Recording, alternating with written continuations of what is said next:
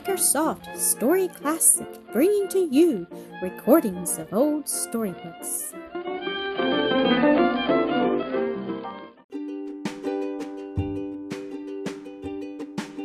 Toto Meets Blackie. Toto, the Bustling Beaver, Episode 8. By this time, Bobby had forgotten all about the tramps who took the jewelry. He was thinking only of catching Toto. "Oh, ho! You're a fine fat one," laughed Bobby. "I'd like you for a pet." "I've got to get away as fast as I can," thought Toto. "I wish I had not come so far from the dam, and the water back of it.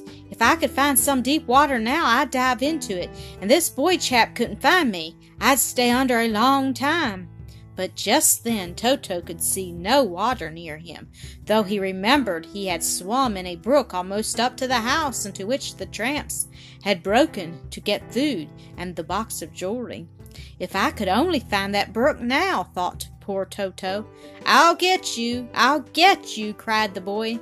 Of course, Toto did not know what these words meant any more than the boy could understand beaver talk, but Toto knew he was in danger, and the boy knew the little animal with the flat tail was trying to get away. Now Toto could smell water, even when he could not see it. His nose was very good for smelling, and as he ran along, or rather waddled, as I call it, he kept sniffing to see if he could not smell water somewhere, and at last he did. Off to his left he caught the smell he so much wanted, and he turned sharply to one side. "I wonder where he's going now," said the boy aloud. "Maybe he has a nest over there." "No, beavers don't live in nests, so Jake told me. They have their houses in the water near a dam. I wish I could find a beaver dam, then I could get 2 beavers for pets." Bobby did not know how hard it was to capture beavers once those busy animals are in the water. "I'll get him! I'll get that beaver!" cried the boy.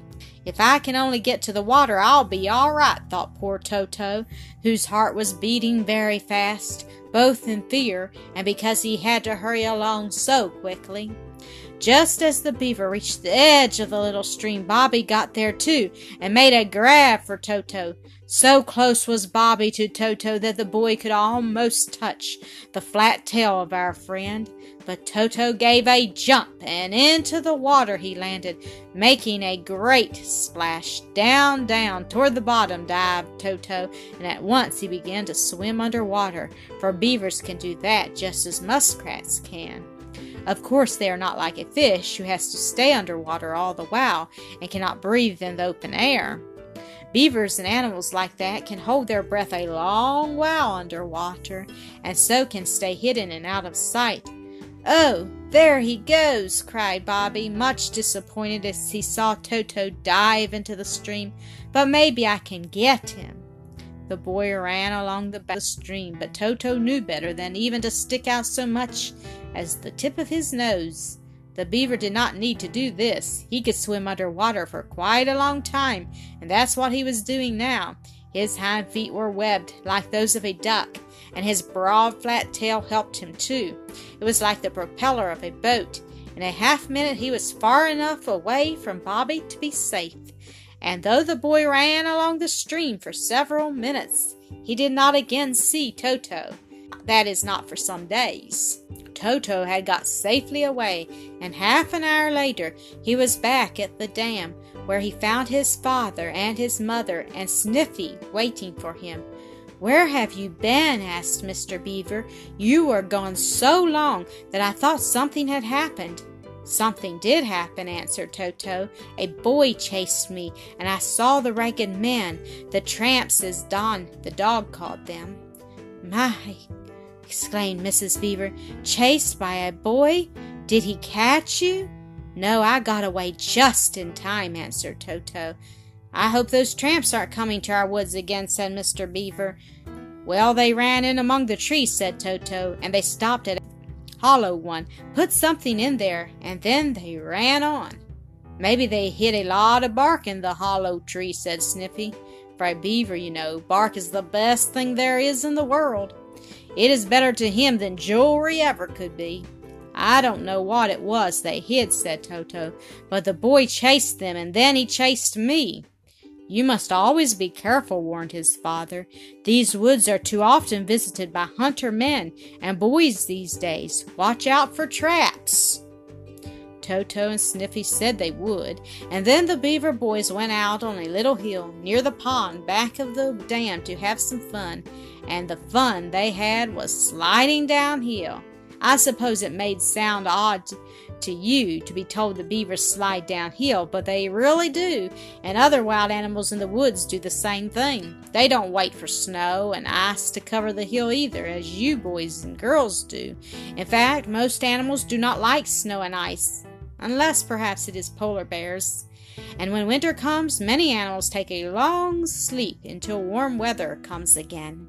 Of course, Toto and the other beavers had to stand the cold and perhaps be out in the ice and snow, and that is why they have such a thick, warm coat of fur.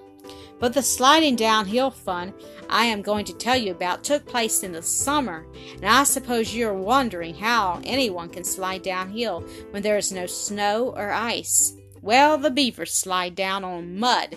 You know how slippery mud is when it is wet, and there is a kind of mud called clay, which is very slippery indeed. If you have ever been near a brickyard and have seen the clay dug out and wet, you know how slippery it is.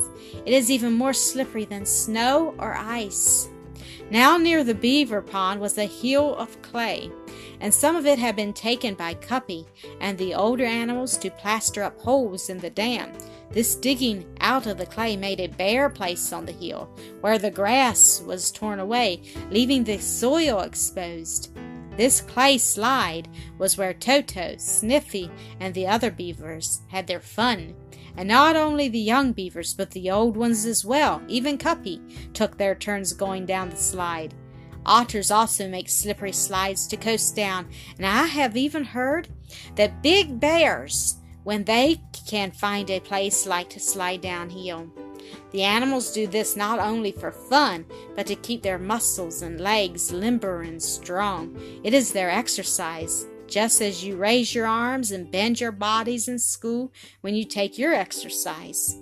Now, to be slippery, clay has to be wet, and as it would not do to wait for a rain to come to wet the slide, the beavers, otters, and other animals wet the slides themselves.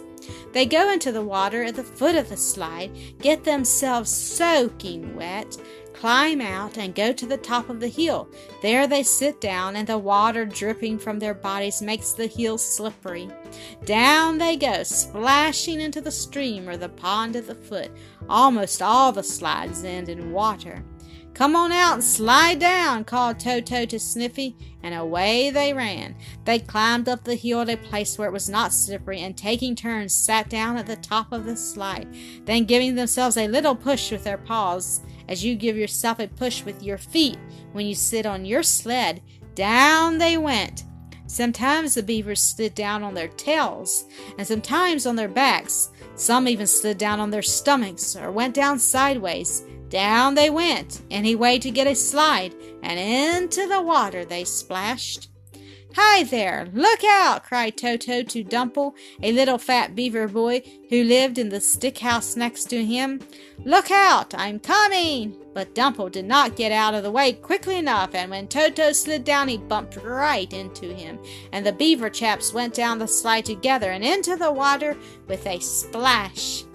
"Ho, ho, that was fun! Let's do it again!" cried Dumple. "All right," agreed Toto, "but did I hurt you?" "Not a bit," laughed Dumple. "Come on, Sniffy, let's bump into one another on the slide," he called. So Toto's brother joined the fun, and many other beavers played on the slide, climbing up and coasting down. When supper time came, Toto and the others had very good appetites for the bark which was waiting for them. Darkness came, and the beavers went to sleep. The night settled down on the beaver pond and dam. As Toto went to sleep, perhaps he thought of the adventures of that day, how he had seen the boy chase the tramps, and how the Reagan men had hidden something in the hollow tree. But Toto did not think much about that. He was too tired and sleepy after playing on the mud slide. It was 2 or 3 days after this, that as our beaver friend was walking through the woods, looking for some soft bark for his mother, he heard a funny little noise up in a tree. The noise went, moo, moo, meow. Hello, what's that? Called Toto, looking here and there. Is anything the matter? He asked. I should say there was, came the answer. A bad dog chased me up this tree, and now I'm afraid to come down. Who are you? Asked Toto. I am Blackie, and once I was a lost cat, was the answer. I guess I'm pretty nearly lost now. Oh dear, what shall I do? Thank you for listening to another episode of Acresoft Story Classic.